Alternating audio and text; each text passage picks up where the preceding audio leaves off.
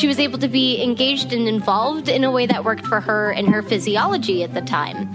Now, I'm so happy to say she's in remission, and now they come out every single year on the anniversary of her remission date to have a really fun orgy. Welcome to Normalizing Non-Monogamy, the podcast where we interview incredible people from across the entire spectrum of non-monogamy to hear their funny, sexy, and fascinating stories as they take us on their journey. We always strive to bring guests on the show who have a healthy and positive approach to non-monogamy. However, everyone approaches it a little differently. And at its core, our show is about hearing, highlighting, and learning from the different experiences and approaches people have. With that in mind, it is important to remember that the views and opinions expressed by our guests do not necessarily reflect those of our own. So sit back, relax, and just accept the fact that your time with us will be spent in an awkward turmoil of laughter and arousal. We should also let you know that this podcast will hopefully include some explicit language. If that kind of thing offends you, we suggest you keep listening until it no longer does. If you're under 18, you either need to stop listening or go get your parents and you can listen as a family. The choice is yours. Enjoy! Welcome to episode 21. It's not a Wednesday. Special bonus episode. Yeah, we're releasing a special bonus episode, and that's because today we have an interview with Alice Little, and she reached out to us a few weeks ago regarding coming on the podcast. We were really, really excited about this interview since she is the #1 booking legal sex worker in the United States and works at the Moonlight Bunny Ranch in Nevada. She is a sex workers' rights advocate, sexologist, and sex educator who has presented at 50 kinks globally. Over 50 kink events.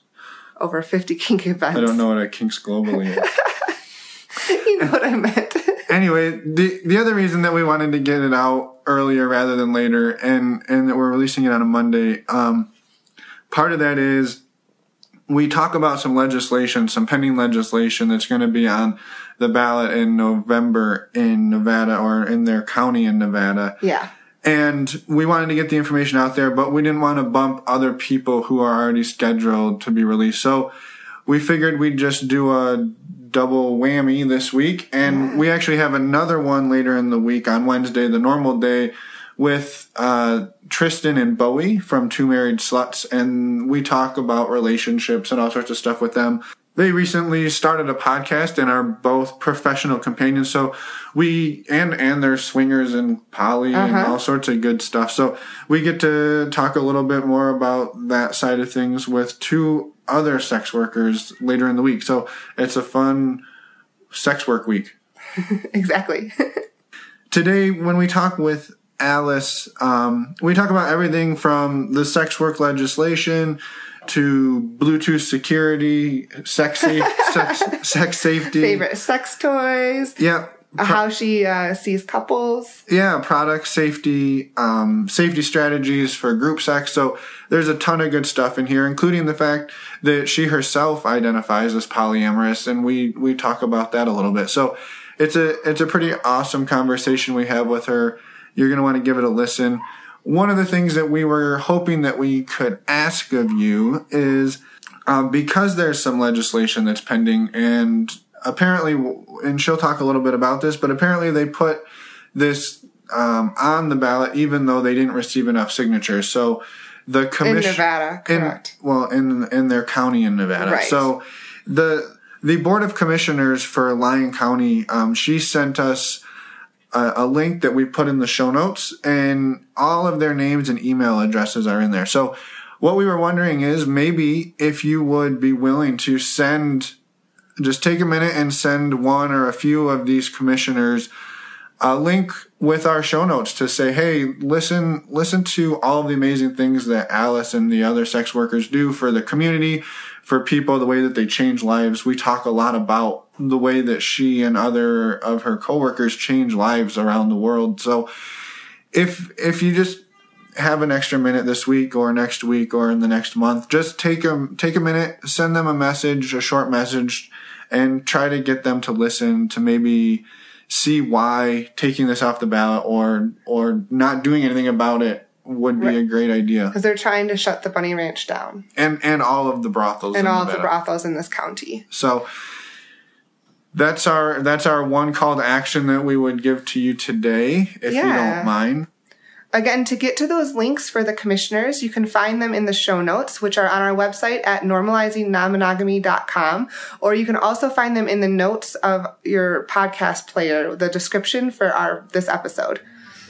So we'll quit rambling now and jump into the interview, and we'll see you on the other side.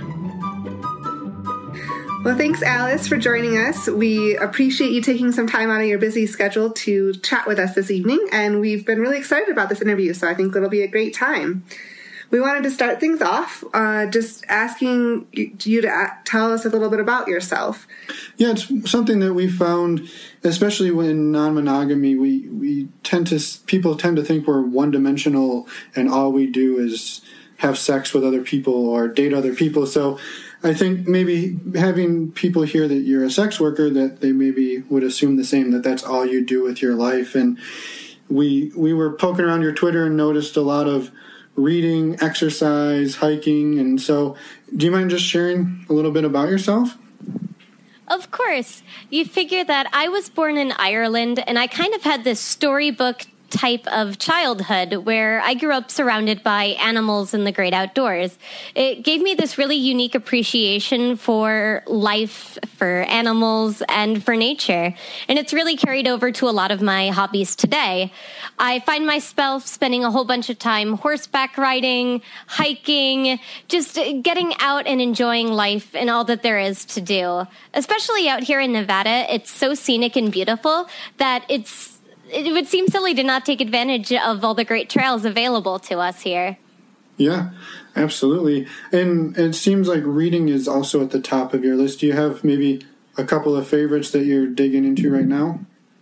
Oh gosh, don't make me pick just one. I just finished reading Steve Sims' book, Blue Fishing, which is a fantastic, fantastic read. It's very informative in terms of how to make things happen and how at the end of the day it's really all about communication, which I find to be quite true in all fields. Yeah. Perfect.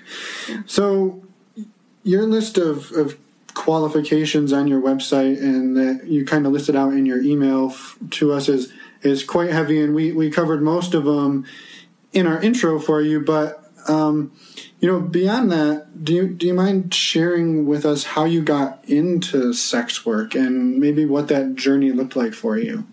So I started primarily as a sex educator. When I was younger, I had an amazing opportunity to work at a pro dungeon in New York City. And there I received a ton of really good high-end education in terms of things like consent and negotiations, as well as the BDSM skills that go along with those activities. Through that work, I started being invited to teach my own classes at all sorts of different events across the country, and I ended up becoming fairly well known for this. From there, I connected with an individual that was working at the Bunny Ranch at the time, and she invited me out for a couple of weeks to see if I would like it. I decided to take her up on the offer, and then in November 2015, I started out at the Sagebrush Ranch. Okay. And there I've been ever since. So before sex work, I mean, was that something you always knew you wanted to do, or was there other careers that you had dreamed of doing as you grew up, and this is sort of something you found along the way? There's this really funny and embarrassing piece of paper from preschool, and it says, "When I grow up, I want to be," and it's a blank space where you can then write your answer. In all my 3-year-old wisdom, I wanted to be a cat when I grew up. That was my big ambition. So in terms of careers, I kind of have tried my hand at a whole bunch of different things. I've been an EMT in New York. I've been a BDSM educator. I've worked in cell phone sales. Just a huge laundry list of different careers, trying to find something that actually gave my life purpose. When I work a job, I don't want to just be doing a function of something. I actually want to be contributing to society in a meaningful way. For the first time ever through my work at the Bunny Ranch, I felt like I actually was making a difference in people's lives. Right. Yeah, and I think maybe that's, when people hear that, that's almost counterintuitive. Do you mind talking a little bit about just how that is and what type of differences you've made? Well, the way I look at it is that sex for so many people, and really intimacy more so than sex, is a need rather than a want or desire.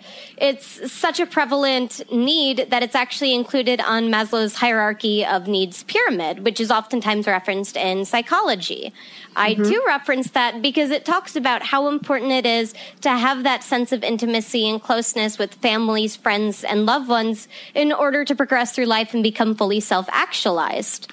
Well, if we're acknowledging that from a psychological standpoint, it seems only natural that we should actually explore what the service of intimacy looks like in practice. And the answer is it looks like legal sex work at the Bunny Ranch. Right. But I think maybe that's something else we wanted to ask about is there's a lot of discussion right now around the legalities around sex work, and maybe that some people aren't even aware that sex work is legal in certain parts of our country. So in one of your credentials is #1 booking legal sex worker in the U.S. So do you mind talking a little bit about what legal sex work is and what it looks like and what that looks like in the U.S. today? Before I can really get into the specifics of legal sex work, it's important to first talk about sex work as an umbrella term. Because oftentimes when we talk about sex work, we don't really have a conception of what that truly is in practice. A sex worker can be anything from an educator to a full-service provider to a phone sex operator to somebody working at a strip club. There is a huge spectrum in the world of sex work, and it isn't just limited to the legal side of things, which happens at the Bunny Ranch. What I do at the Bunny Ranch is a form of sex work called legal sex work. With that, it means that we have laws and legislation in place that allows us to provide full-service sex to our clients in a capacity that's safe, legalized, and, well, kind of fantastic and fun.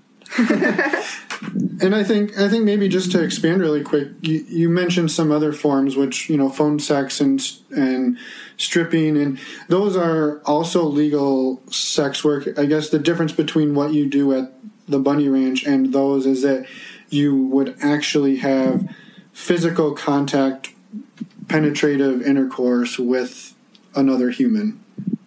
Correct. Another way that's oftentimes used to describe that is to call it full-service sex work. And I further quantify that by saying it's legal full-service sex work, because it's very important that we differentiate between the legal safe industry and what is unfortunately an illegal and unregulated industry that does absolutely exist in this country as well. Sure. A lot of people conflate the two, and they don't understand that there's a difference between the laws and legislation that keep us safe and sound at the Bunny Ranch versus this Hollywood painted caricature of what they think a sex worker should be, which is this woman in 5-inch tall heels walking down in skimping clothing on some back alleyway. We could not be any further different from that. It's such a harsh portrayal, and an incredibly inaccurate one, too, like many other types of Hollywood stereotypes. Yeah. I think one thing we wanted to branch off on, I guess, from this discussion is there's a heated debate right now about whether sex work should be legalized or decriminalized. Can you talk about your thoughts on that and pros and cons of each and where you fall? So there's a couple different types of legalization that are being discussed right now in the media. The first is legalization, which is what we have at the Bunny Ranch and the associated Nevada brothels. Through that system, it's only legal within certain counties and only legal at those particular locations. The ladies have to be affiliated with one of those locations in order to be able to work legally. Another form that is being discussed of legalization is called decriminalization, which is where we simply remove all of the legislation that would prevent someone from being a sex work rather than actually enacting a legal system of sex work. Through a decriminalized system, the ladies would not have to be affiliated with a ranch. There would not be any laws or legislation regarding how she conducts her business, what kind of health requirements there are, and it would be very much so free open market style. And then you have outright criminalization, which is calling for the removal of both the legal brothel system as well as the prevention of any sort of decriminalized system from coming into play. Right now in America, what we have here is legalized prostitution only within the Nevada brothel system. We don't have a system of decriminalization at all whatsoever. Instead, we absolutely do go after those who are providing services illegally outside of the ranches. The biggest benefit of having legalization is that it gives us protection. It gives us legislation and safety measures.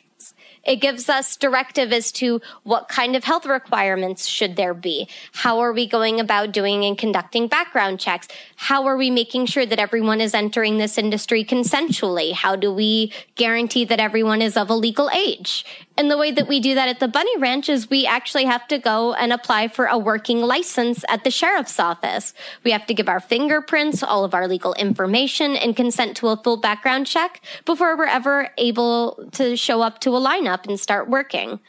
Whereas with the criminalized way of doing things, which does exist in America, oftentimes it's called independent or illegal type sex work that unfortunately isn't nearly as safe and isn't nearly as regulated. As a result, you do have a system that does allow for exploitation. Personally, I am for nationwide legalization, which would look like having systems like the Bunny Ranch in every single state in America. Long term, I do believe we could have national level decriminalization, but I think it's going to take some time for society to get over that stigma, and legalization is really going to be that first step. Like you had mentioned, right now it's being so hotly debated that even what we already have legal is being very hotly contended. We've got a petition going right now that's looking to seek to close the Bunny Ranch and is essentially holding my career hostage. So you see legalization as a stepping stone to decriminalization? Is that correct? Correct. Yes. Okay. Yeah. I think that we need to redefine how we relate with sex and treat sex workers in America before we could ever roll out any sort of decriminalization at a national level. We've got to be realistic and look at the fact that we can't even have acceptance of the legal system we have. It's unrealistic to try to advocate for complete and total decriminalization when we can't even keep the legal status that we have. Yeah. Right. Do you mind talking a little more about the petition that's going on in Nevada right now? There is a group called No Little Girl that started a petition a number of months ago seeking to put a question on the ballot come November in regards to whether the county should allow for legal prostitution or not. This group actually failed to collect enough signatures, but they were able to negotiate with the commissioners to get the question put on the ballot as an advisory question anyway. So come November, this question of should the brothels remain legal, it will absolutely be on the ballot. I struggle with the fact that they did not actually collect enough signatures, which tells me that the people stand behind us and they want us to be there. Why in the world would the commissioners choose to put this advisory question on the ballot and essentially hold over 500 working ladies and 200 employees essentially fiscally hostage?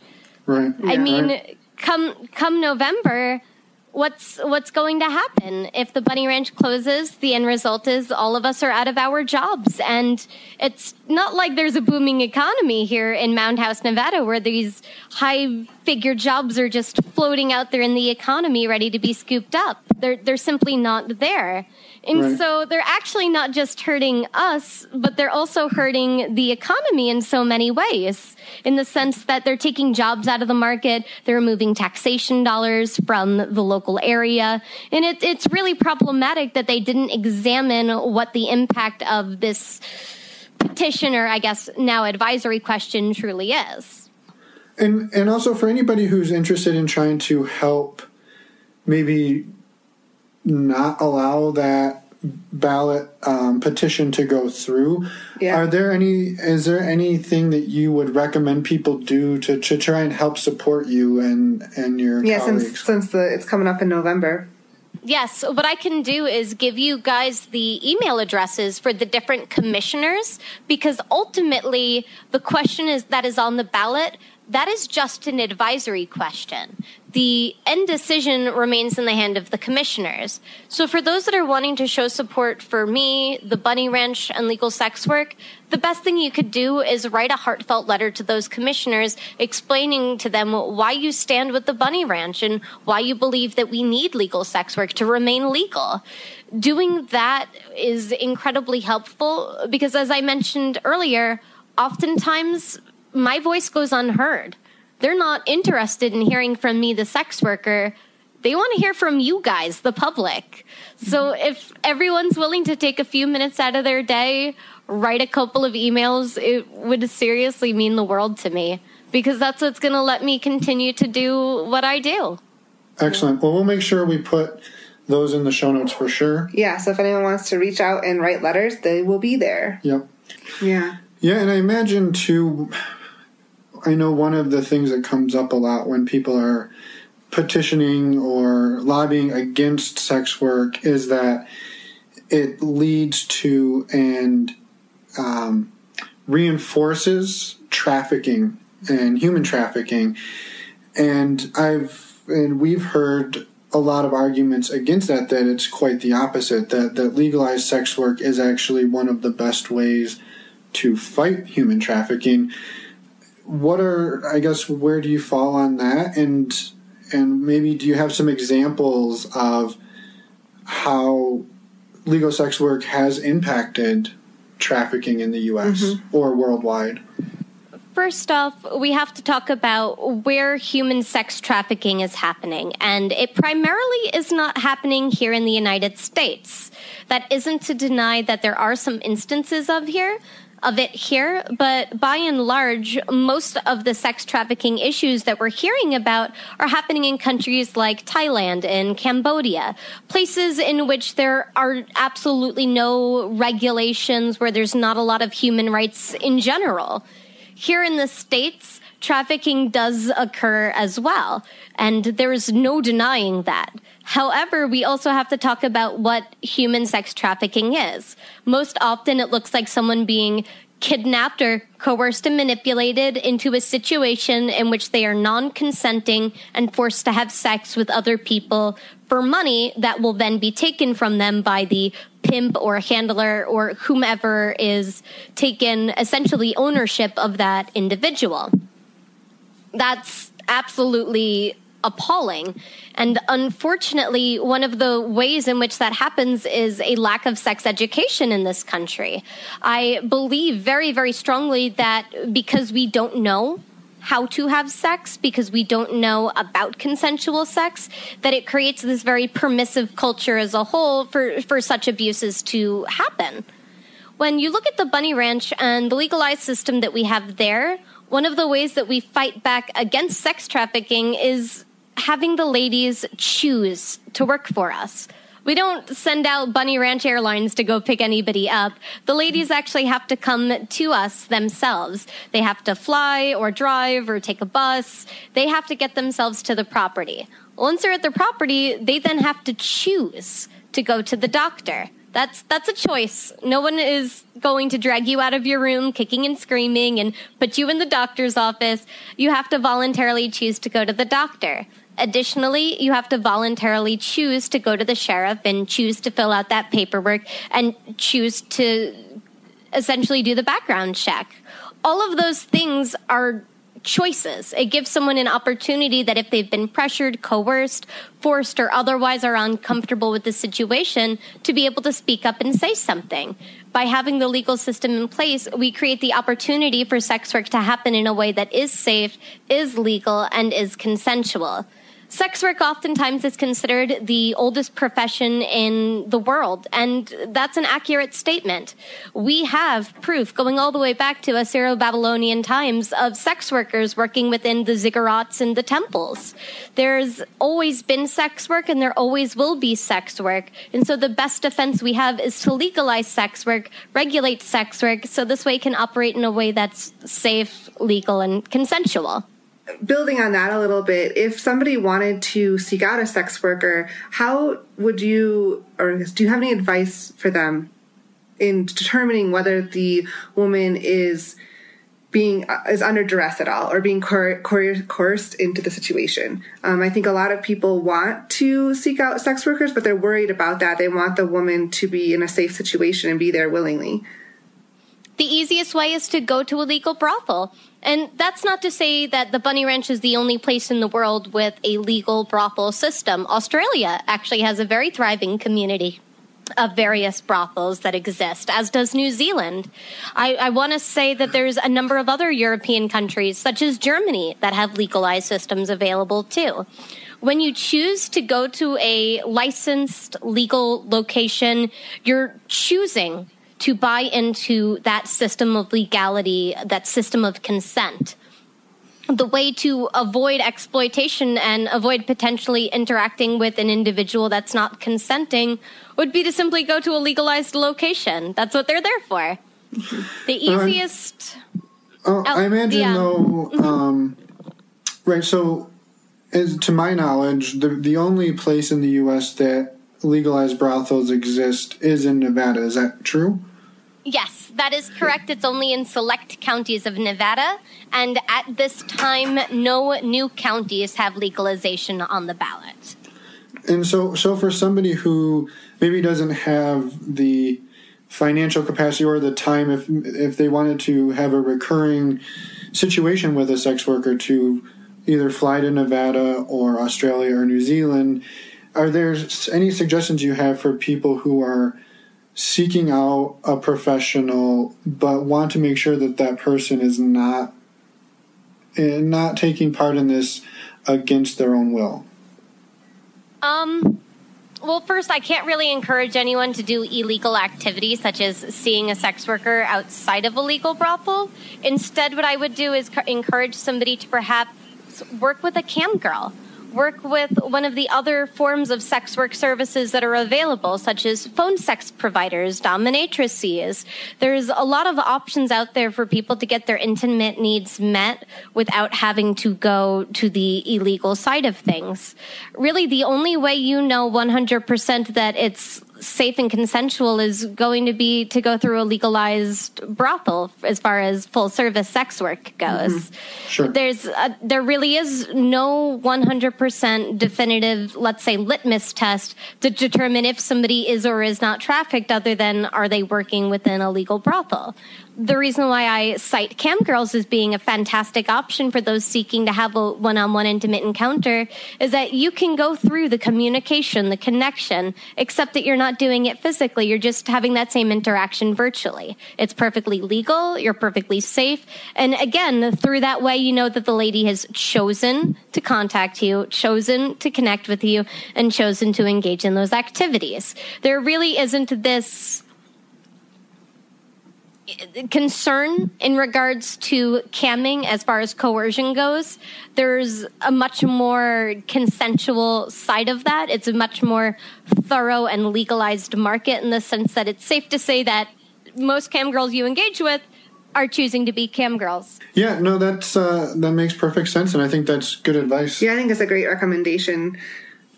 So one thing we kind of wanted to shift the conversation a little bit to your work with couples or people, not necessarily couples, but people who are interested in the non-monogamous side of things. And I think one thing that we've heard from people is that, maybe they wanted to open their relationship, and the way that they thought would be a safe way to do that would be to go and seek out a sex worker, because they're not concerned that she's going to try to steal, or he, I guess, is going to try to steal their partner. But on the flip side, I think their concern is that it's not a real, genuine interaction. That because there's money exchange, the emotions that you have are not true or not genuine. So, do you mind talking a little bit about how you work with other couples and what your emotional sort of drive is behind this, and whether or not that's a true assumption? I would say it's an incorrect assumption to say that it's a disingenuous engagement when you see a sex worker as part of a threesome encounter or as part of an extramarital curriculum. you figured there's this interesting term called bounded intimacy, which talks about there being genuine affections and genuine feeling, genuine compassion, but all within this framework, pre-negotiated time.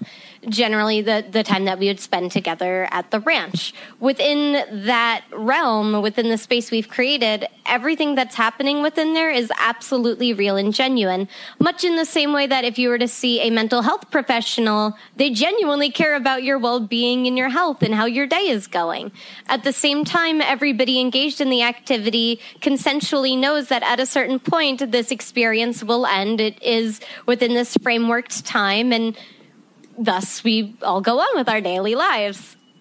Right, but at the same time, you truly want to be there. You're truly engaged. You feel the intimacy. All of these feelings for you are real. They're not imagined because there was money exchanged. Absolutely so. Frankly speaking, the money is not my primary motivator for being at the ranch. Everyone has a different motivation for showing up to work every day, and mine is not money. My motivation is getting to meet people and getting to connect with them. I think that the purpose of life is to connect with others and enrich their lives as much as humanly possible. That's what gives us an amazing experience in life. So to me, my work at the Bunny Ranch is the most perfect way imaginable to connect with a huge, diverse range of people. I see couples, I see men, I see virgins, I see females, I see lesbians, I see people of color, I see trans individuals. It really is a huge spectrum that comes and spends time with me, and as such, it really allows me to grow and develop as a person. So for those who would be concerned about the fiscal aspect of it and the fact that there is a transaction happening as the end-all be-all of disingenuous or genuous, you have to look at the reason of why I am there. And right. I'm there because I want to be. Financially, I could retire tomorrow, not look back, and be very comfortable for the rest of my life. It's a choice for me every single day to be there. It's something that most people can't say about their jobs, but I'm lucky enough and fortunate enough to say about mine.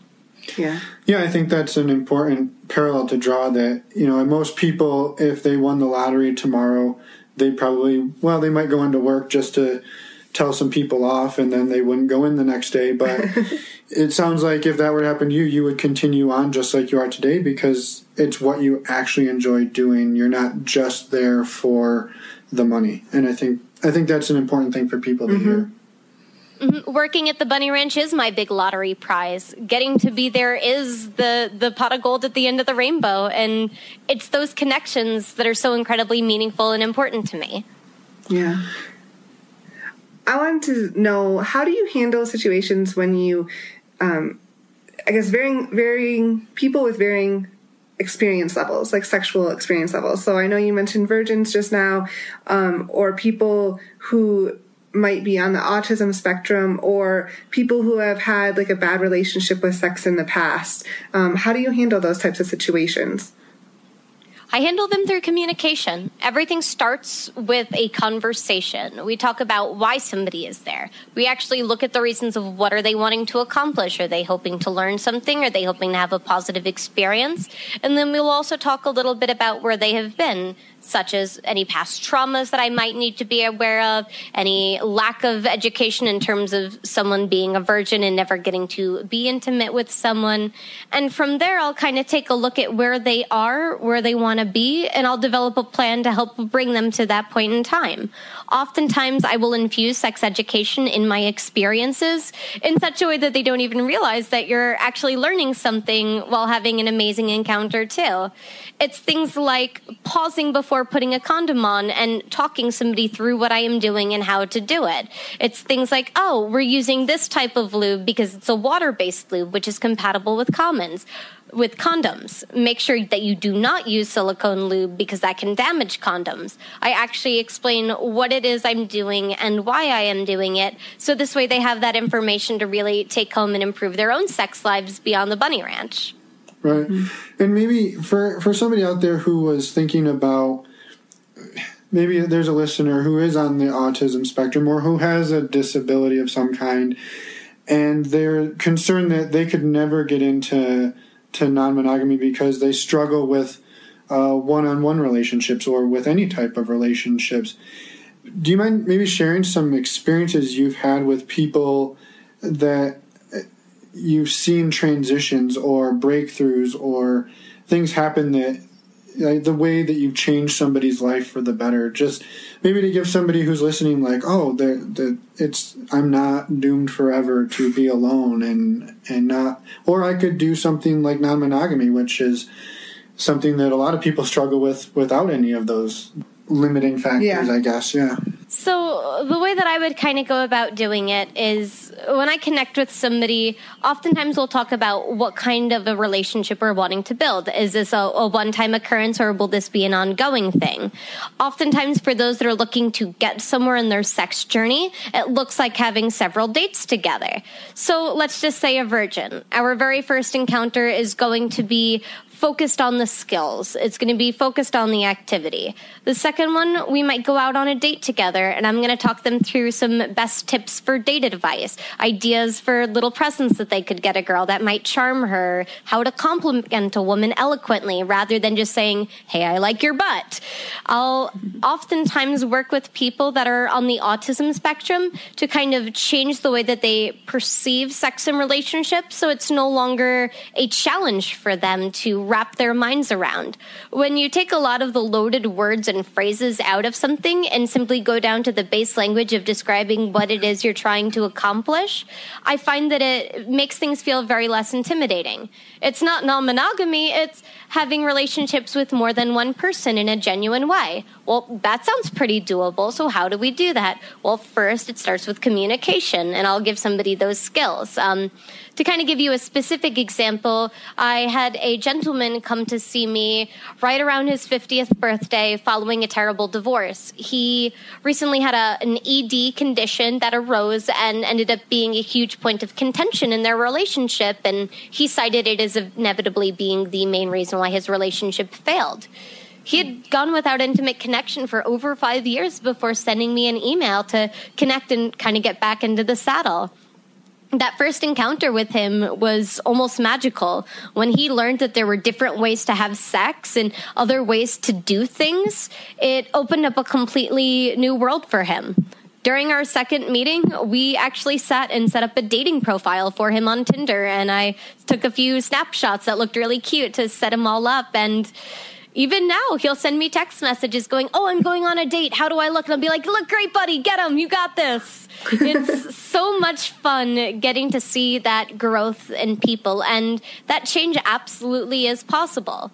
I'm not going to lie to any of the listeners out there and say that it doesn't require some hard work on your own part, because you have to want that kind of change in your life. I can't, nor can anyone make that change for you. However, if you want it, I can certainly assist and facilitate that. Right. Yeah, I guess so. It sounds like you've seen some pretty amazing transitions. I was curious, and this is just more of a fun question. Have you ever had a sexual encounter with a client that you were just sort of like, it blew you away, like I think we've all had those times where we've had sex with somebody and you got done and you were just like laying there and you couldn't believe it was that good. I imagine that's probably happened at least once throughout your career. Oh, absolutely. Yes. Sometimes we have gentlemen that come that look for really these life-changing, mind-blowing type experiences, these kinds of sex bucket list items. I had a gentleman request for me and 5 ladies to join him for a scenic drive around the Lake Tahoe in a limousine. And then we pulled the limousine around behind the ranch and then proceeded to have an orgy in the limousine. And that was such a wild and fun experience. And it was something that kind of happened spur of the moment, too. We started with the fun trip around the limo, and then I was like, hey, why go inside when we could just have some fun in the limo? And we went for it, and it ended up being just absolutely incredible. Sounds like a good birthday idea. Yeah. Write it down. I'll take some notes. Write that one down. just add it to the bucket list. Figure we have things at the Bunny Ranch that simply don't exist anywhere else. Like, we have an amazing heated pool available for topless pool parties. Completely nude pool parties. You want to have sex poolside? Cool. We can do that. Where else in America does that get to happen? Literally nowhere else. It's in so many ways adult Disneyland, and we really specialize in creating these really unique sex encounters for people. Yeah. Right. It sounds like a lot of fun. It really is. It's such an enjoyable line of work, and my job is pleasure and enjoyment, and it blows my mind that people have this misconception about coercion and that this is somehow a low part of my life, when in all reality, I've never been happier. Right. Yeah. You mentioned that you do work with couples.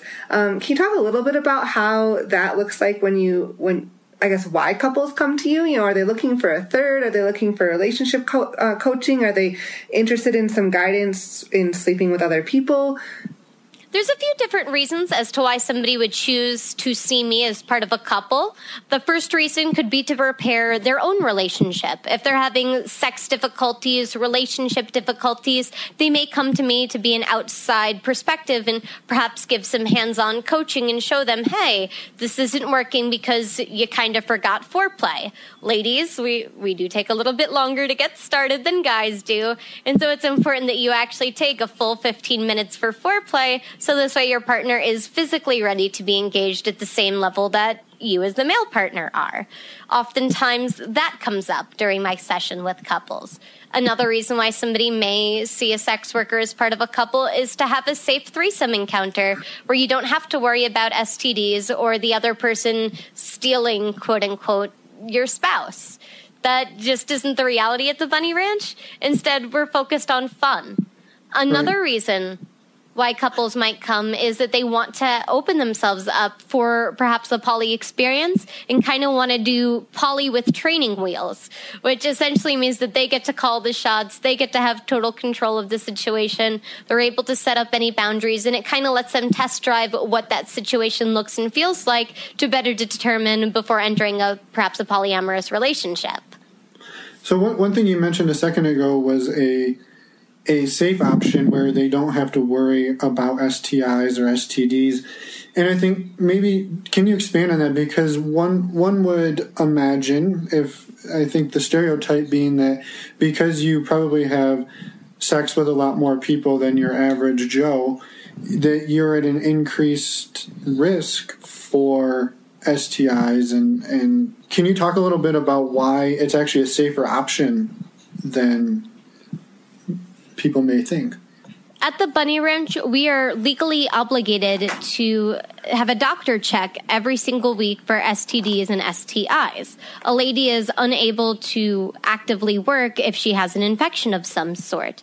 Thus, 100% guaranteed if the lady is available to provide a service that she's been tested and her results came back negative. Another way in which it's safer is that condoms are required for all sex activities at the Bunny Ranch. Everything is done with protection. And as somebody who is an industry insider and is essentially a sex expert, I know how to keep myself safe, especially in a threesome encounter. Many times in threesomes, people don't think about cross-contamination between the ladies. And usually it comes from things not like penetration, but from fingers and mouths, and I'm able to manage all of those risks because I'm aware of them, whereas somebody going into just a random hookup threesome at a bar may not know to look out for those things and manage those risks appropriately. I'm able to handle those details so you can focus on the fun rather than the nitty-gritty of, who's doing what, where, and how, and which, and what. Yeah. So do you use condoms then for oral sex as well and other barriers? Oh, absolutely, yes. We've got condoms, dental dams, latex, as well as latex-free for those who have latex allergies. Yeah, I think one other thing, too, I wanted to ask is, you mentioned that one of the common ways that things are spread is not through PIV, but rather by hands going from person to person. And I think that's a situation that we, in the swinging world, often find ourselves in, if we're lucky, I suppose. Orgy, yeah. So maybe tips for people who are in that. I guess, how do you manage that risk while keeping it sexy and fun and fluid without being like, okay, well, we have to stop and wash our hands, or you have to do this, or you have. So tips for people so that they can manage that risk and keep it sexy and fun and fluid. What you are going to want to do is acquire a bottle of Swiss Navy toy and body cleaner. It is antibacterial, antifungal, antiviral, antimicrobial. If it's alive, it's gonna kill it. And it comes in a simple little squirt bottle. It's body safe, toy safe. You can use it on hands. You can use it on orifices. Absolutely anywhere that you so need for a quick clean sterilization in between partners. Another fun way to go about doing it is to have a set of antibacterial wipes by the bed that allow you to just wipe off real quick, toss it on the side of the bed. You can clean up the trash when you're all done. But what's important is that you just do that quick swipe with your hands, make sure that you've got everyone else's fluids off of you before then engaging with somebody else. Another neat trick can be to have the gentleman perhaps in the middle, one lady on one side, one lady on the other side, and never the two hands shall cross sides. So this way your left hand is pleasuring one lady, while your right hand is perhaps pleasuring the other. This way you know what risks are where. A really good idea, too, is to always put condoms on your sex toys. This way you have an easy way to clean them in between use. Take the condom off, give it a quick wipe down, toss another condom on, and you're good to pass the Hitachi wand on to the next participant. Yeah, I think those are great tips, and all of them seem like, they'd be pretty fluid in the moment, which is the key. So, Yeah. Yeah, it requires very little conversation. You just hand the bottle to the next person, they spray their hands down real quick, and onwards you go. Yeah. It's a very easy and convenient way to manage risk. There is also an amazing, amazing product out there on the market that I cannot be vocal enough about, and that is PrEP. Pre-exposure prophylaxis.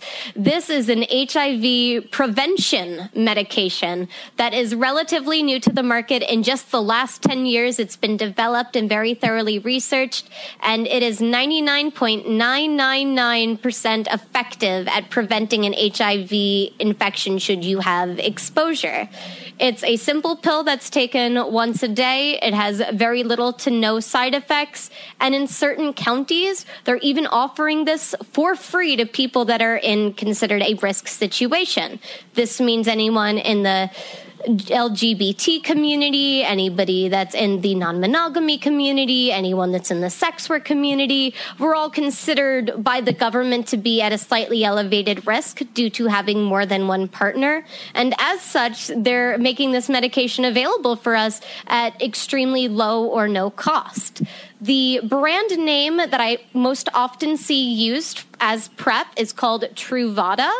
And your doctor may not be familiar about this. It very well may be on you to go online, Google PrEP, print out all of the associated information, and bring that to your doctor and have that conversation with them. Our doctors, unfortunately, don't know about this because it is so new to the market, and unfortunately, there isn't necessarily covered as part of continuous education. In fact, medical professionals oftentimes are highly undereducated when it comes to sex and sex health. There's only 3 hours of sex education required to receive a medical doctor license in this country. How insane is that? Yeah, that's 3 crazy. hours. That's even for a gynecologist. Yeah, they're relying on our amazing sex ed program in our public schools. So yeah. Oh, you mean the one that shows you putting a condom on a banana and that's about it? I got that. I don't remember even think that. I got that. It unfortunate. It's so awful. Sex ed in this country just could not be anywhere. It covers contraception and STDs and completely leaves out consent and pleasure, which frankly are the two most important things. Is everybody wanting to participate, and how do we go about having a good sexual encounter that feels amazing for everyone involved? Should that not be the focus? Why in the world are we lying to essentially a whole population and denying the fact that sex is pleasurable? We've got to do better and talk about this stuff. There's no reason not to.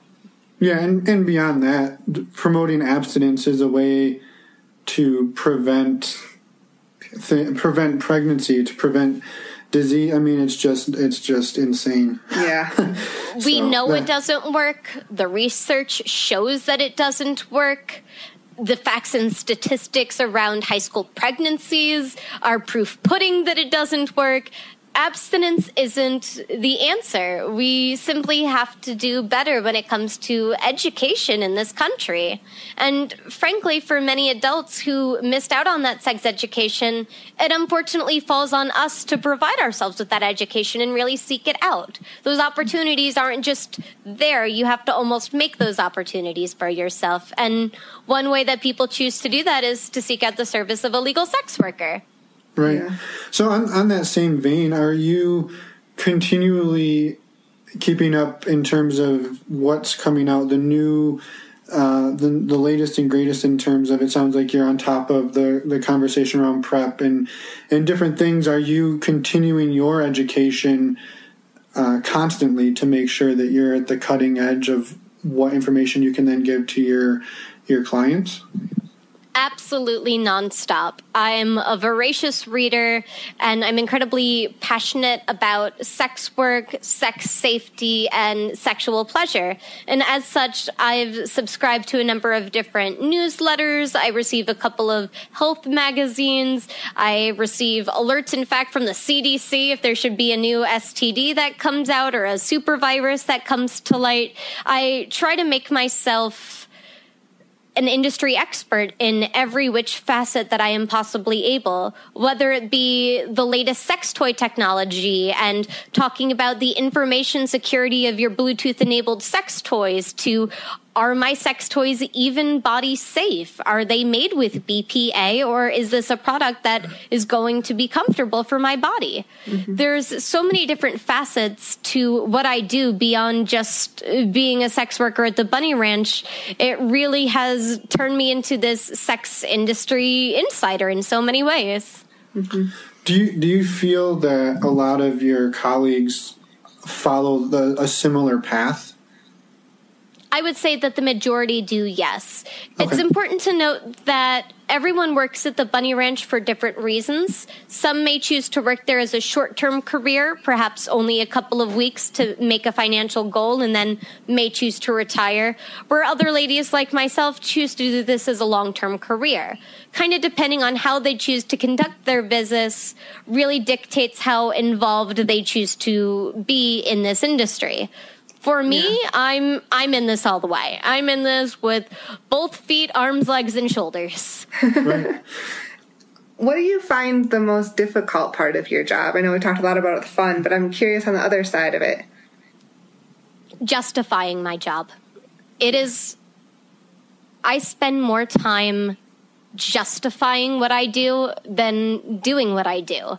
I almost struggle in so many ways with the justification and explaining that, yes, I'm choosing to do this, to the point where it feels incredibly frustrating because people don't want to believe me. For whatever reason, we have this perception that women cannot self-advocate, especially so when it comes to female sex workers. When in all reality, we know what's best for us and our bodies because we're living it. We're doing it every day. You can trust us and listen to us when we say we want to be doing this job. We are consensually and authentically doing this for the reasons that we so choose. But instead, I'm met with a lot of skepticism and kind of almost a pushback sometimes from the media. That is honestly the hardest part of my job, is just getting people to accept what it is that I do, not so much as it is doing it. And right. Yeah, the more I think of it, it's sad. It's sad that that's the reality of it, because I love my job. I mean, the things I dislike things like paying taxes, I think everybody dislikes. The things I don't look forward to are like, oh, I'm going to have to, organize my financial statements. Well, this kind of sucks. But any business is going to have that component to it. Right. I wanted to, if you don't mind, circle back to maybe couples that were looking for that, third person or introducing new people. And maybe providing some advice. And I'm wondering, have you ever had a situation where a couple came to you and they were interested in a third, and everybody seemed on the same page, and then things started happening and then jealousy happened? Because I think that's a situation that we've seen, that I think a lot of people in the world of non-monogamy have seen, and maybe some tips from you on how you've diffused those situations, and maybe conversations that you would encourage people to have in the moment when things are hot, people get fired up, and things aren't going the way that you thought they were going to go. So one of the important things to mention is when we first meet at the Bunny Ranch, before anything happens, we talk about it. There is a very, very thorough conversation in which I am going to ask both parties separately, what are you personally wanting to get out of this experience? What are your boundaries and limits and your comfortabilities? If that changes, here is how I would like you to communicate that. If anything makes you uncomfortable, let me know so we can talk about the feelings before they start bubbling up and turn into a sense of jealousy. Oftentimes, couples will come forward with this as a primary concern, like, oh, I want to do this, but I don't know how I'm going to feel about it. Well, that's the cool thing about this, in the sense that we can adapt and change things so long as everybody is willing to be open and honest about their feelings and communicate them in an authentic way. I feel like there's no reason for things to get hot, heavy, and heated in the bedroom in a negative sense. The only reason anyone should be hot and sweaty in the bedroom is because they feel really damn good. And I find that by talking about communication and establishing what should the procedure look like if consent changes during the course of what we are doing, so long as you have that conversation up front, so everybody knows that it's an option to say, I'm not really comfortable with you kissing him. Not a problem. Thank you for using your words and telling me that you feel that way. Is this okay? Is that okay? And then I will seek confirmation from somebody, so this way they know that they truly are in control of the situation. The easiest advice I could give for somebody in a non-sex work situation would be to have a practice threesome with a sex worker.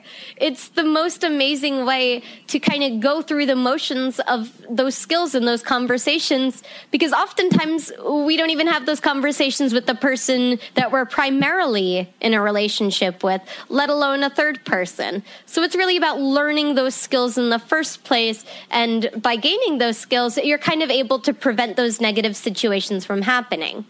Of course, that's an ideal world. Realistically, not everyone is self-aware, and you may inevitably, despite going into things authentically from your own thought, may find that another person engaged in that situation has changed their mind and are arousing thoughts of jealousy, things of that nature. And in that kind of situation, I think it's really important to first de-escalate and bring the volume down. That usually looks like everybody putting their clothing back down, defusing the situation, and being like, okay, let's put a pause on what's going on right now. Let's make some space and talk about this.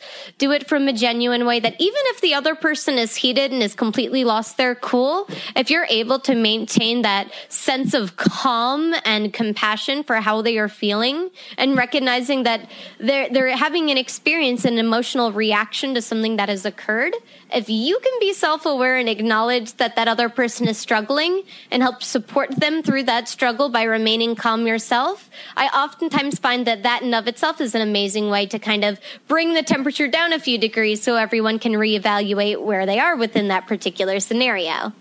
Yeah. Sure. I think that makes a lot of sense. Do you have any more questions on that topic before I switch? No, but I had some other questions. But you go ahead. Go ahead.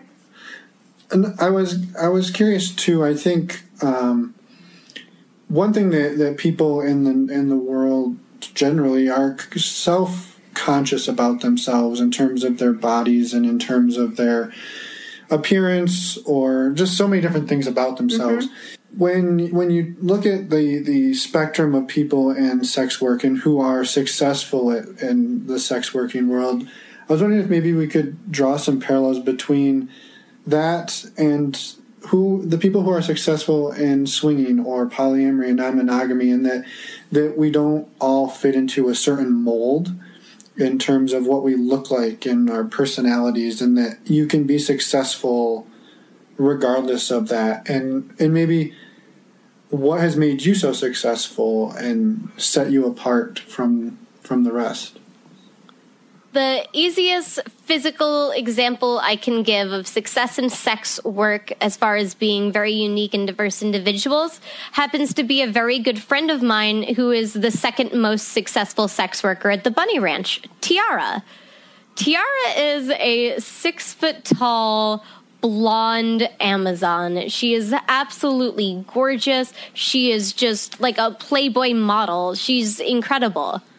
Comparatively, I am a 4'8" petite redhead from Ireland. We physically have almost nothing in common with each other. I mean, her hair is as long as I am tall, for goodness sakes. But within the sex work world, it's not what you look like, it's the substance of your character.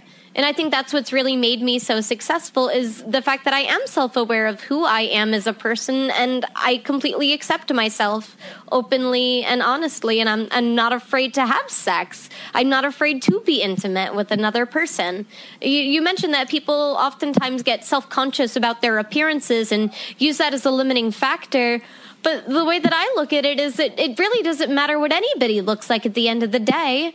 Appearances can change. They're so mutable. You figure anyone could have a disaster tomorrow and become burned on 75% of their body. It doesn't mean that if you have a relationship with that person that you suddenly would stop loving them. You don't love what they look like. You love who they are. And in the sex work world, it oftentimes looks at the connection of how we relate to each other. And that connectivity, more so than, say, having a beautiful lady on your arm, is what really matters at the end of the day. And I think that's also true with non-monogamy. It's important that you're working with somebody that is compatible with you mentally and emotionally, more so than seeking out specifically a blonde, a brunette, a redhead, or an Asian lady. That's the completely wrong way to go about doing things. And so I always recommend for people to take image out of the equation. Even when looking at a sex worker, read the description, how the lady describes herself. Get to know her through social media rather than looking at pictures of her, because we're not objects. We're not purchasable merchandise like a Louis Vuitton handbag is on a website. Instead, there's so much more to us. There's depth and breadth and characters, personal preferences, likes and dislikes. We're these fully actualized human beings, just like everyone else is. And when we start to have a deeper appreciation of who somebody is rather than what they look like, I think that's when you get to have a really successful threesome. I think that's great advice. Mm-hmm. Yeah, no, for sure. It kind of kills me a little bit that people get so wrapped up in the image and the appearance of things, but I find that it matters so little. When I talk to the couples that have been together 20, 30 years, 50 years even, they're not worried about each other's appearance anymore. That's not what keeps a relationship together long term. It's who you are. It's how they connect and interact with each other, how they communicate, how they are able to just exist in a space together harmoniously. And as a threesome, of course, that might be more of a short-term experience or perhaps a more long-term encounter in terms of a polyamorous relationship. But again, that compatibility should come first before images and appearances. Mm-hmm. Switching topics a little bit, I wanted to ask you, I know you did tell us you were polyamorous, and I wanted to ask, how do you navigate that with the world, with your job? And also in general, how do people who are sex workers navigate their personal relationships? Well, I guess maybe to build on that too, I think one of the knee-jerk reactions would be, why would anybody want to date a sex worker? Yeah. And maybe what are some of the benefits that you feel that being a sex worker allows you to bring to relationships? I think it's a really interesting question as far as why would anyone want to date a sex worker? I almost would first counter that question with a question of my own. Well, why would anybody want to date a policeman or a fireman or a doctor or a therapist? Why would you want to be in a relationship with a prison guard? Because you care about who they are as a person. I am not my job title, nor is a cop their job title, nor is a prison guard theirs. We're individuals beyond what we do for a living.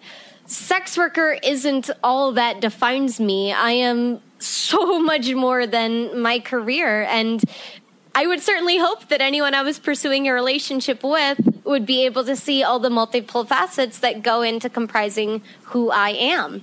A lot of my coworkers are in long-term relationships. Some are polyamorous, some are in monogamous, committed, married relationships.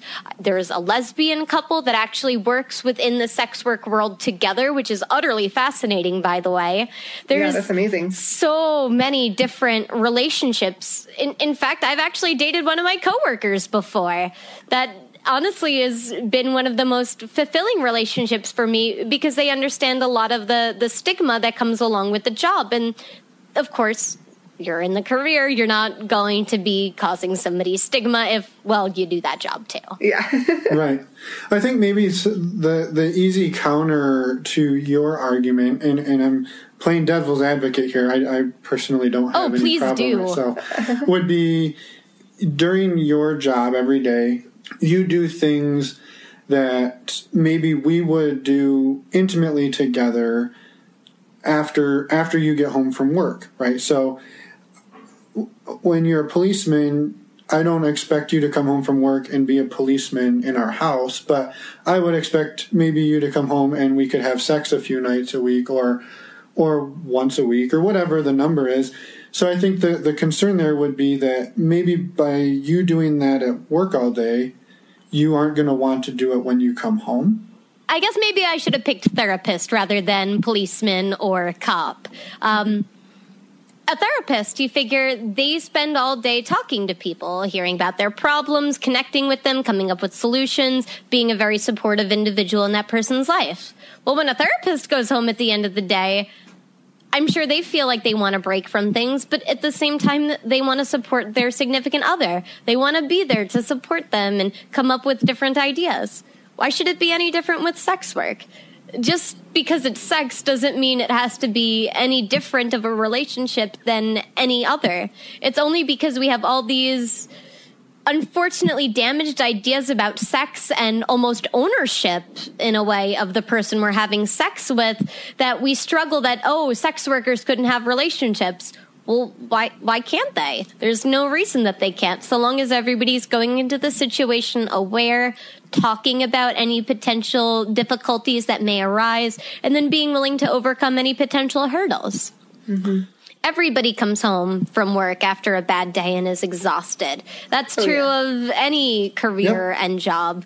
I mean, if anything, a reason to be in a relationship with a self-worker is that I'm a lot more self-aware of how I am feeling in my own sexual needs, wants, and desires than the average Joe.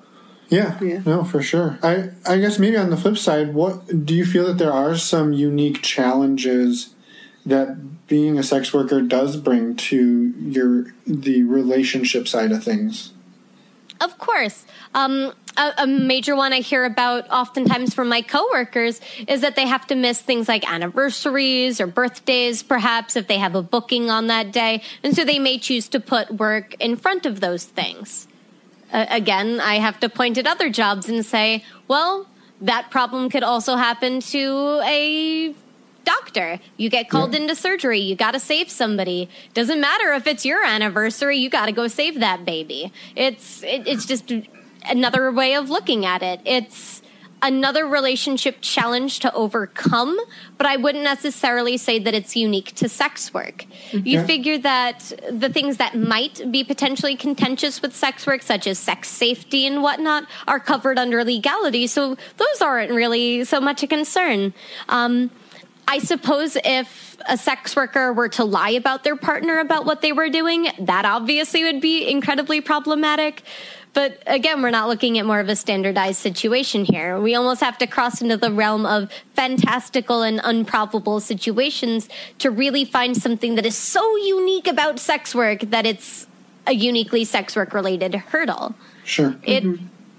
I don't know. I guess in so many ways, to me, because this is my job and this is what I do, I don't have any of those preconceived notions surrounding sex and intimacy that makes it limited to just one person or just a couple of persons. I'm able to connect and share with multiple people in a very genuine way. Why limit that? Just because I have an encounter at work doesn't mean I want to have an encounter with someone at home any less or any differently.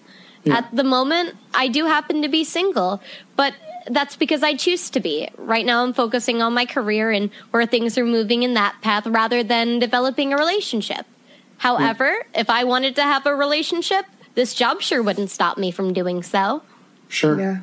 Yeah. I don't feel like it seems that you really let anything stop you from doing anything. So I can't imagine that would. I honestly think that with genuine communication, most hurdles and boundaries are very easily overcome. And sometimes it's just a matter of talking about it and talking about it again and then talking about it a little bit more and then looking at it from a different way or getting an outside perspective on things. And the reason why relationships tend to break down and fail is primarily from a communication issue. And sex workers are excellent at communication. It's a primary factor in our jobs to talk about sex on a frequent, concurrent basis. And so I've practiced that skill. I've leveled it up. I put all my EXP points into my charisma. I'm good. I can definitely handle a conversation about my needs, wants, and desires and help my partner have that kind of conversation too. Sure. Yeah, I think that's incredible. So do you mind just talking a little bit about, again, you did mention you were polyamorous. Do you mind talking a little bit about that journey and your discovery of polyamory for yourself and sort of what that looked like? So I was polyamorous before I knew the word polyamory. I was dating two different girls in high school that were also dating each other because that's what we wanted to do, and so we did it. Later on, we found out that there was this whole community of polyamorous individuals that were engaging in consensual relationships with more than one person at a time. And as you know, and I'm sure a lot of the listeners know, oftentimes the polyamorous community can run parallel to some of the kink and BDSM communities because there are so few sexually aware folks out there in the world. I first really connected with the polyamory community via the BDSM community. I was teaching and doing a lot of classes within various dungeons and community spaces, and I was approached by some different polyamory conventions too, seeking out different classes and educational things. Mm-hmm. Yeah, I think that's fascinating. So your first relationship that was poly was with two other women. I think that surprised me. Yeah, in high school too. I mean, most people in high school are not that mature to do that. It was hard enough for me to have one relationship in high school. Oh, man. I was kind of a very wild teenager when it came to sexual exploration, in the sense that if I wanted to try something, I talked with my partners about it. We decided if it was a good idea or not, and then we proceeded. It's also how I got interested in kink. It started with tying up one of those two girlfriends because she saw a picture and thought it was erotic and said, "Ooh, will you tie me up?" I said, let me Google that real quick. Okay, I've got a 5-minute tutorial. Let me do this the safe way. Got it. We got you all tied up and bound, and hey, that is kind of hot. Oh, hey. And then it kind of just went from there. Were you taught some of those communication skills, like from growing up, and or did you just know how to do them in exploring with those partners? Oh, God, of course I wasn't taught any of this. Where would I have learned any of these skills? There's not like a school for communication that exists out there. Yeah. No, all of this comes... Yeah. If your parents helped a little bit and somehow... Oh, my family is wonderful. They're very supportive about what I do. But of course, as a child, we didn't necessarily talk about sex all the time. However, my family did teach me to be very straightforward, honest, and communicate in a very direct and simplistic way so people can understand what it is you're trying to say and the meaning behind your words. I think my greater understanding of communication really came from my own research into psychology, sociology. People watching is one of my favorite things to do. Just seeing how people interact with each other and making social observations really allows you to become more self-aware of how we interact with those around us and the world around us. Right. A really good I guess, challenge in a way that I always encourage people to do if they're looking to get better about communication is I challenge them to have a quality conversation every single day. I define a quality conversation as being something that answers who, what, when, where, and why. You want to use those 5 sentence starters throughout the conversation to actually get a deeper understanding of who that person is. Like, think about the people we interact with on a daily basis and at what level we connect with them. Cashiers check us out. We don't know their names. We get our Starbucks order. We couldn't tell you who made that drink. Why not pause for a second and be like, how's your life going? How's your day going? Tell me a little bit about you. What's your favorite drink? Why is that your favorite drink? How did you discover that? Start finding those little opportunities to start connecting in life, and you'll find that it translates over really well to your personal life as a skill. Right. I was curious, sort of on that transition side of things. When you're working with clients in a let's say a couple in a encounter, I don't know, a situation, right? So it's sort of a contained space, more or less, right? It's a safe space, and then how do you help? Whether it's a couple or a single person, maybe you're helping a guy who's a virgin or a woman who's a virgin navigate their first sexual experience, helping them translate their experience in this safe space with you to the quote unquote real world outside of that, where they aren't going to have all of the variables contained.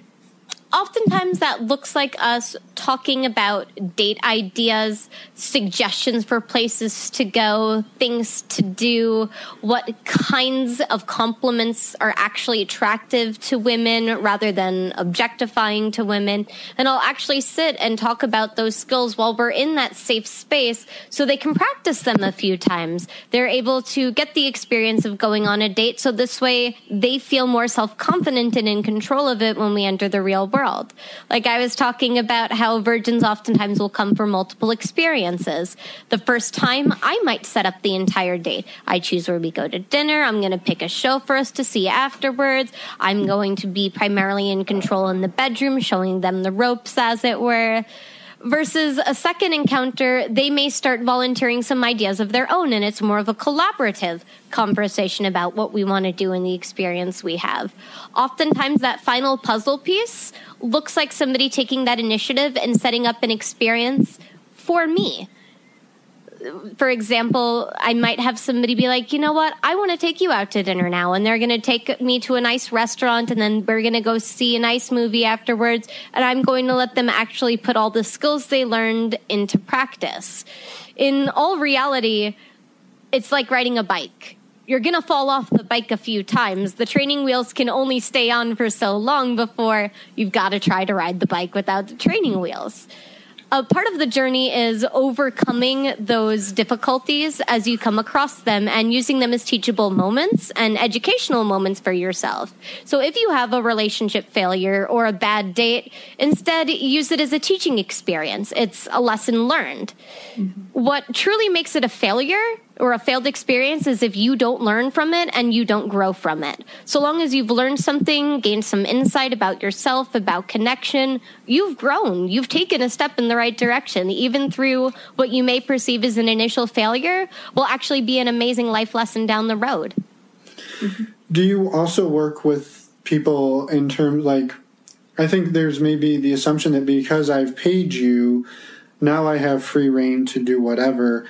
do you work with people on making sure they're asking you for consent and working around the consent framework to help encourage that, so when they're not in a situation with you, that they understand and they know, like, this is how I ask in a sexy way, in a fun way, to continue on the encounter without derailing it or without causing some issues. Before I so much as worry about making consent sexy and fun, I worry about making consent consensual first. And in this country, we fail to even ask the basic question of, is this okay? Are you comfortable? Rather than coming up with a more fanciful language and, nice wrapping paper to put on it, I encourage people to use those very straightforward words. Are you comfortable with what's happening? Is this okay? Does that feel good? It gives somebody the opportunity to then speak up and say, I don't know how I feel about that. Let's try a different position. Maybe this will work better. By starting the conversation, you allow for space for that conversation to develop with the other person, especially when it comes to consent. Consent has to be a two-way sheet. It's not as simple as a checkbox of, do you want to have the sex with me? Check yes or no. That's not how it works.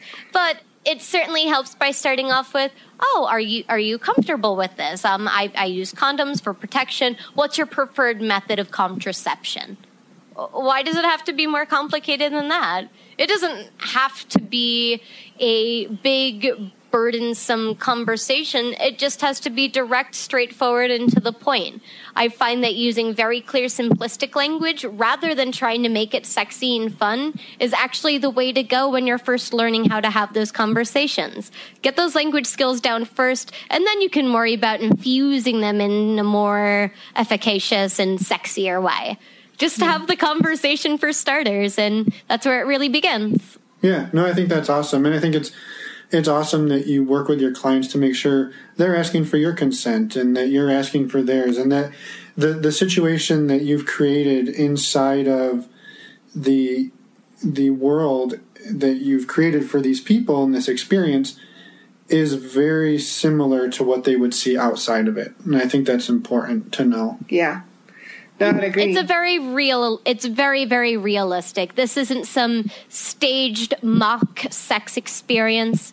No, we're going out on a date, just like anybody else would go out on a date. Mm-hmm. The only thing that's different is that I'm a little bit more self-aware than most people are of my personal needs, wants, and desires, and I'm probably going to be a more efficacious communicator than the average person would.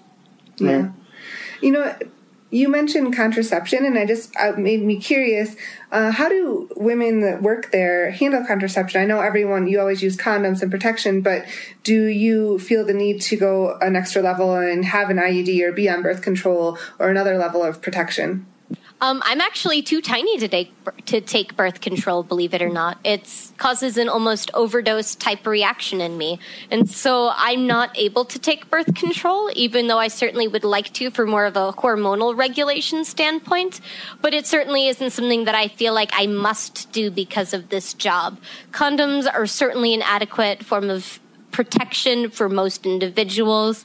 However, a lot of ladies are able to take birth control and do so, not because of this job, but they may do so for other reasons such as hormonal regulation, personal relationships, etc. Yeah. Okay, I was just curious. Yeah. You talked a little bit earlier. I know we're kind of bouncing all over the place, but whatever, we'll make it work. Mm-hmm. You talked a little bit earlier about your exploration and the progressions that you've gone through in exploring BDSM and kink. Is there something that's on your bucket list that you still haven't checked off yet that you're hoping to someday? Yes, I want to suspend somebody from a 50-foot crane. Wow, that's ambitious and amazing. Yep, it's going to take it's going to take a heck of a lot of coordination, like a crash net and safety equipment, and I'm going to need to get a crane and somebody that's not afraid of heights. But I have an image in my head that I've always wanted to capture of somebody suspended in a very, very elegant position where their head is aimed at the ground, kind of almost similar to that of the hanged man on the tarot card, kind of like that kind of imagery, I think would be really sexy to capture. Something about that and being able to make that happen is definitely on my personal kinky bucket list. Yeah, I think that's... Because you figure when, you're a sex worker, the bucket list gets pretty damn interesting. It's like, orgy in a limo, check that one off. Having a naked pool party, can check that one off. Having an encounter with 3 of my best friends at the same time, can check that one off. Role play, done. Schoolgirls, done. BDSM and kink, done. I've gotten to do so many interesting sexual things that I honestly have struggled to come up with what's even on my bucket list anymore. Yeah. What's your favorite toy that you found? Oh, Hitachi Magic Wand, hands down. I love the fact that they have corded as well as cordless options available now. I mean, the settings are strong and stronger. What's not to love about that? I would agree. That's my favorite too. It works. I mean, if you don't own a sex toy at home, ladies, get yourself a Magic Wand. It's a good one. Yes. I had another question. Can I ask another one? Yeah, go ahead. Have you ever, and this is again a very specific thing, have you ever been working with a client, maybe it was a guy or a girl, I suppose, a man or a woman, and their partner found out about it, and then rather than cutting it off, they started seeing you together as a couple? Yes. In fact, I actually do have an example of this. I always like to mention that I only talk about experiences and clients that have specifically given their consent to be discussed. So this is a story that I have full permission to share, much like the other ones I've spoken about on this podcast. I don't want anyone feeling as if their life story is going to be aired on the next podcast if they come to see me. Unless you specifically give consent for that, I don't talk about any encounters. With this particular one, it was a gentleman. He started to see me, and he did mention that he was married up front, and he mentioned that there were some difficulties regarding sex in the relationship, but didn't really go into too much detail. During our first encounter, it eventually came to light that his wife did not know that he was there, and that his wife was actually struggling with cancer at the moment, and that she physically wasn't able to have sex with him. She happened to call during the middle of our session, and it was because of a medical emergency. She asked where he was, and he was truthful and honest with her, like I hope most spouses are. And she was like, okay, we'll talk about this more later. Well, he went and handled the medical issue, and she wrote me the most interesting email I've ever come across, talking about the fact that she was perfectly okay with the fact that he was doing this. She was more so hurt by the fact that he didn't communicate his needs rather than taking care of them with her consent, doing it behind her back. In all reality, she was perfectly comfortable with him getting his primary sex need fulfilled at a brothel because at the time she's undergoing chemotherapy, she literally could not have sex. So instead, I came up with a solution for this. And the solution looked like having her come into the session as a non-sexual participant. She was still involved, but not in a PIV context. She was still able to be there emotionally with her husband, kissing, making out, rubbing on his shoulders. She was able to be engaged and involved in a way that worked for her and her physiology at the time. Now, I'm so happy to say she's in remission, and now they come out every single year on the anniversary of her remission date to have a really fun orgy. That's amazing. Yeah, that's a really cool story. Yeah, no, when I asked that question, I wasn't expecting such an amazing answer, so I appreciate it.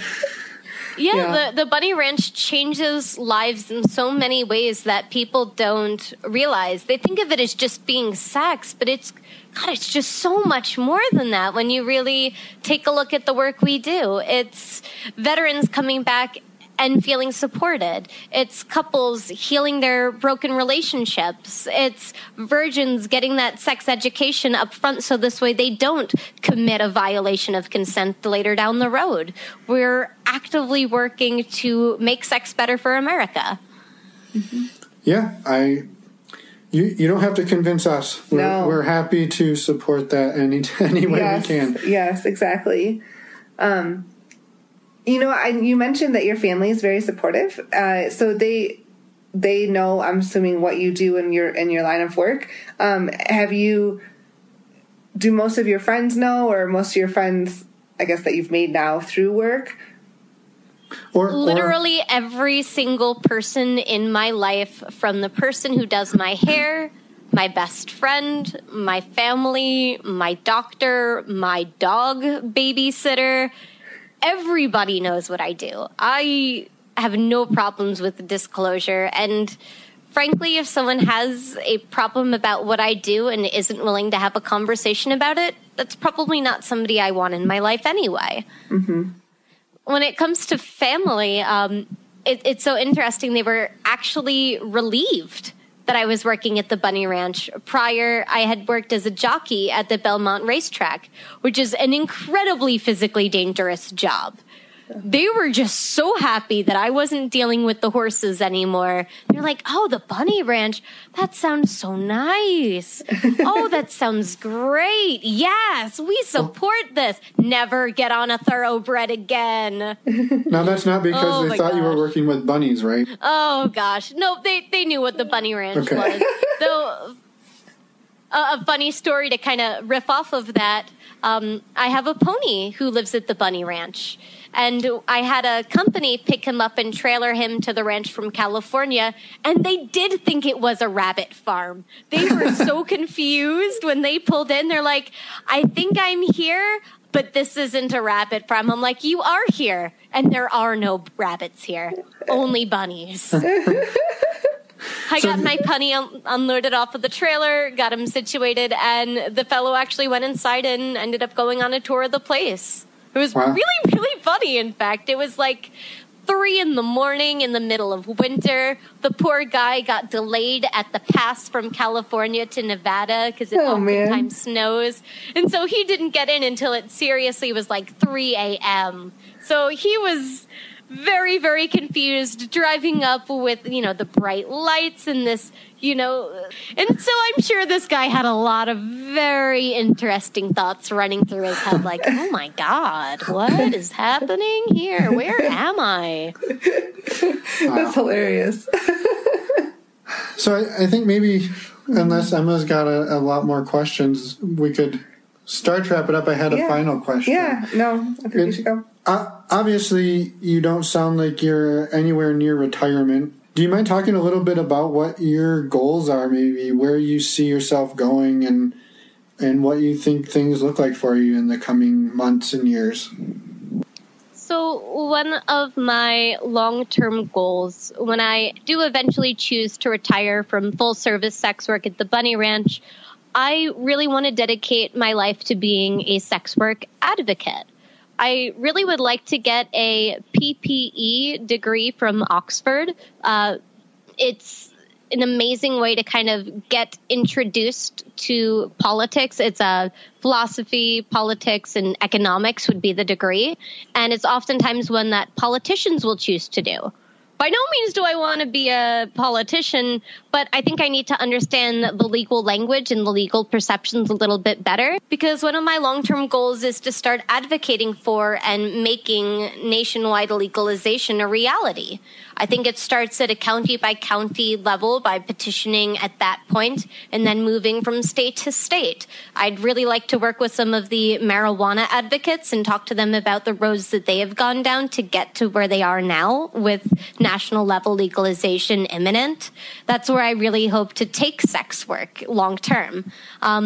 For me, I see myself continuing to work down that path, while at the same time, I want to develop some sort of sex education that's readily accessible to people. I've been doing that already somewhat through my own podcast and through my Coffee with Alice morning show, but I think as life goes on, I want to be able to do it in an even bigger and broader way.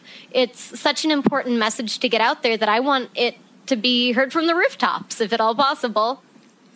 Yeah, no, I think that's amazing. Yeah, that sounds incredible. And maybe before we let you go, you mentioned now Coffee Talk with Alice and a podcast. Do you mind, for anybody who wants to maybe get more Alice but can't make it out to the bunny ranch or doesn't deliver ponies for a living, what are some ways that they can find you or interact with you? The first way is going to be through my personal website, which is thealicelittle.com. Second, you can find me on social media, Twitter at the Alice Little, and also at the Alice Little on Instagram. I'm also on FetLife for all you kinky people out there as the Alice Little. I'm fairly easy to find by Googling, and my podcast should be coming out here pretty soon. I've got some really interesting topics lined up, and I'm hoping people will enjoy what they hear. Excellent. Well, we'll put links to all of that, and when your podcast launches, we'll go back and edit it so people can find it. So shouldn't have any troubles with that. Exactly. Awesome. And I always like to give my email address too, alicelittle@bunnyranch.com. And I invite people to email me with questions, with comments. If you have some personal concerns about legalized sex work that you'd like to have answered, talk to me. I'm here, and I want to be able to have those conversations with people. And of course, for anyone that's interested in seeing me in person, the best way too is going to be through email. So I just thought of one more quick question. We've been asking our guests lately one blooper that they've had from either happened to them or because of them within like the sexual realm of things. So I imagine it doesn't always go perfect. So if there's one that you're able to share, we'd love to hear it. Oh, man. So at one point, I had a request for a very specific fetish that involved riding an inflatable pool raft, specifically a whale. Apparently, they wanted it to be a sperm whale inflatable, not a blue whale inflatable.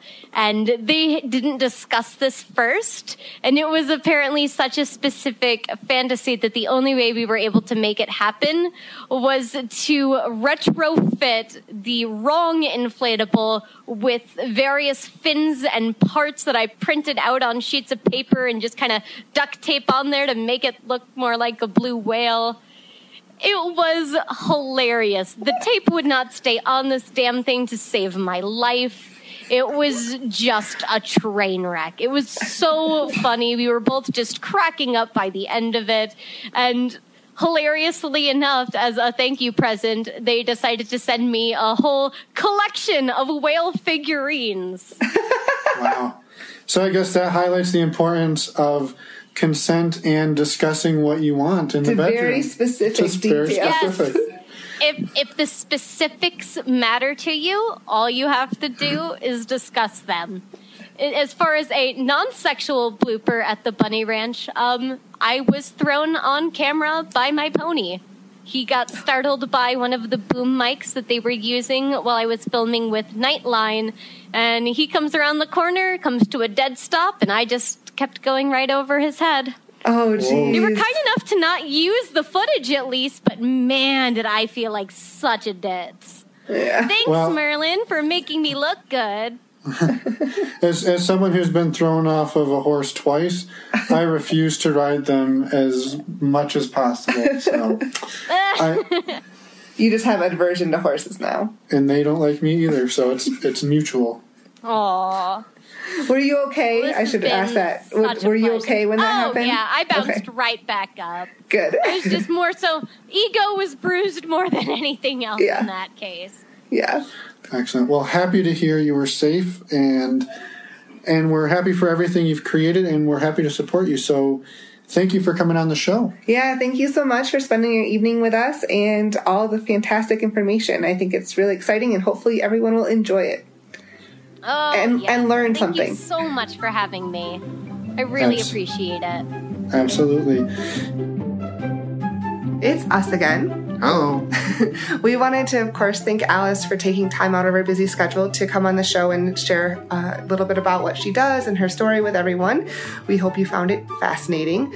We also wanted to quickly remind you to please, if you have a minute, it would be great if you could contact the commissioners that we talked about at the beginning of the show. It would really mean a lot, and it only takes a couple minutes to send them in a quick email.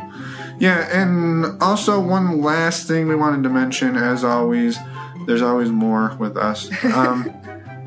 We have we mentioned last week that the STD Test Express website is no longer existing, and that we replaced it with stdcheck.com. So give those guys a look. It's a great way to quick and easy and relatively cheap get all of your STD tests done. You don't necessarily have to get them weekly like Alice and her coworkers at the Bunny Ranch, but I would say every other week's more appropriate. Probably, depending on how active you are. And the last one is, if you want to reach out to us and see some fun pictures of the two of us, head over to Cassidy. If you don't have a Cassidy account, you can use the links on our show notes or in the resources page to get a 30-day free trial and see all the goodness that Cassidy has to offer. Yep, and a quick reminder, you can find our show notes, which include the links to the commissioners, on our webpage, which is normalizingnonmonogamy.com. And we will see you Wednesday for regularly scheduled programming with the two married sluts. Yeah, that'll be a fun interview. It already was a fun interview. I know, it is. All right. You ready to go? Yeah. All right. Bye, everyone.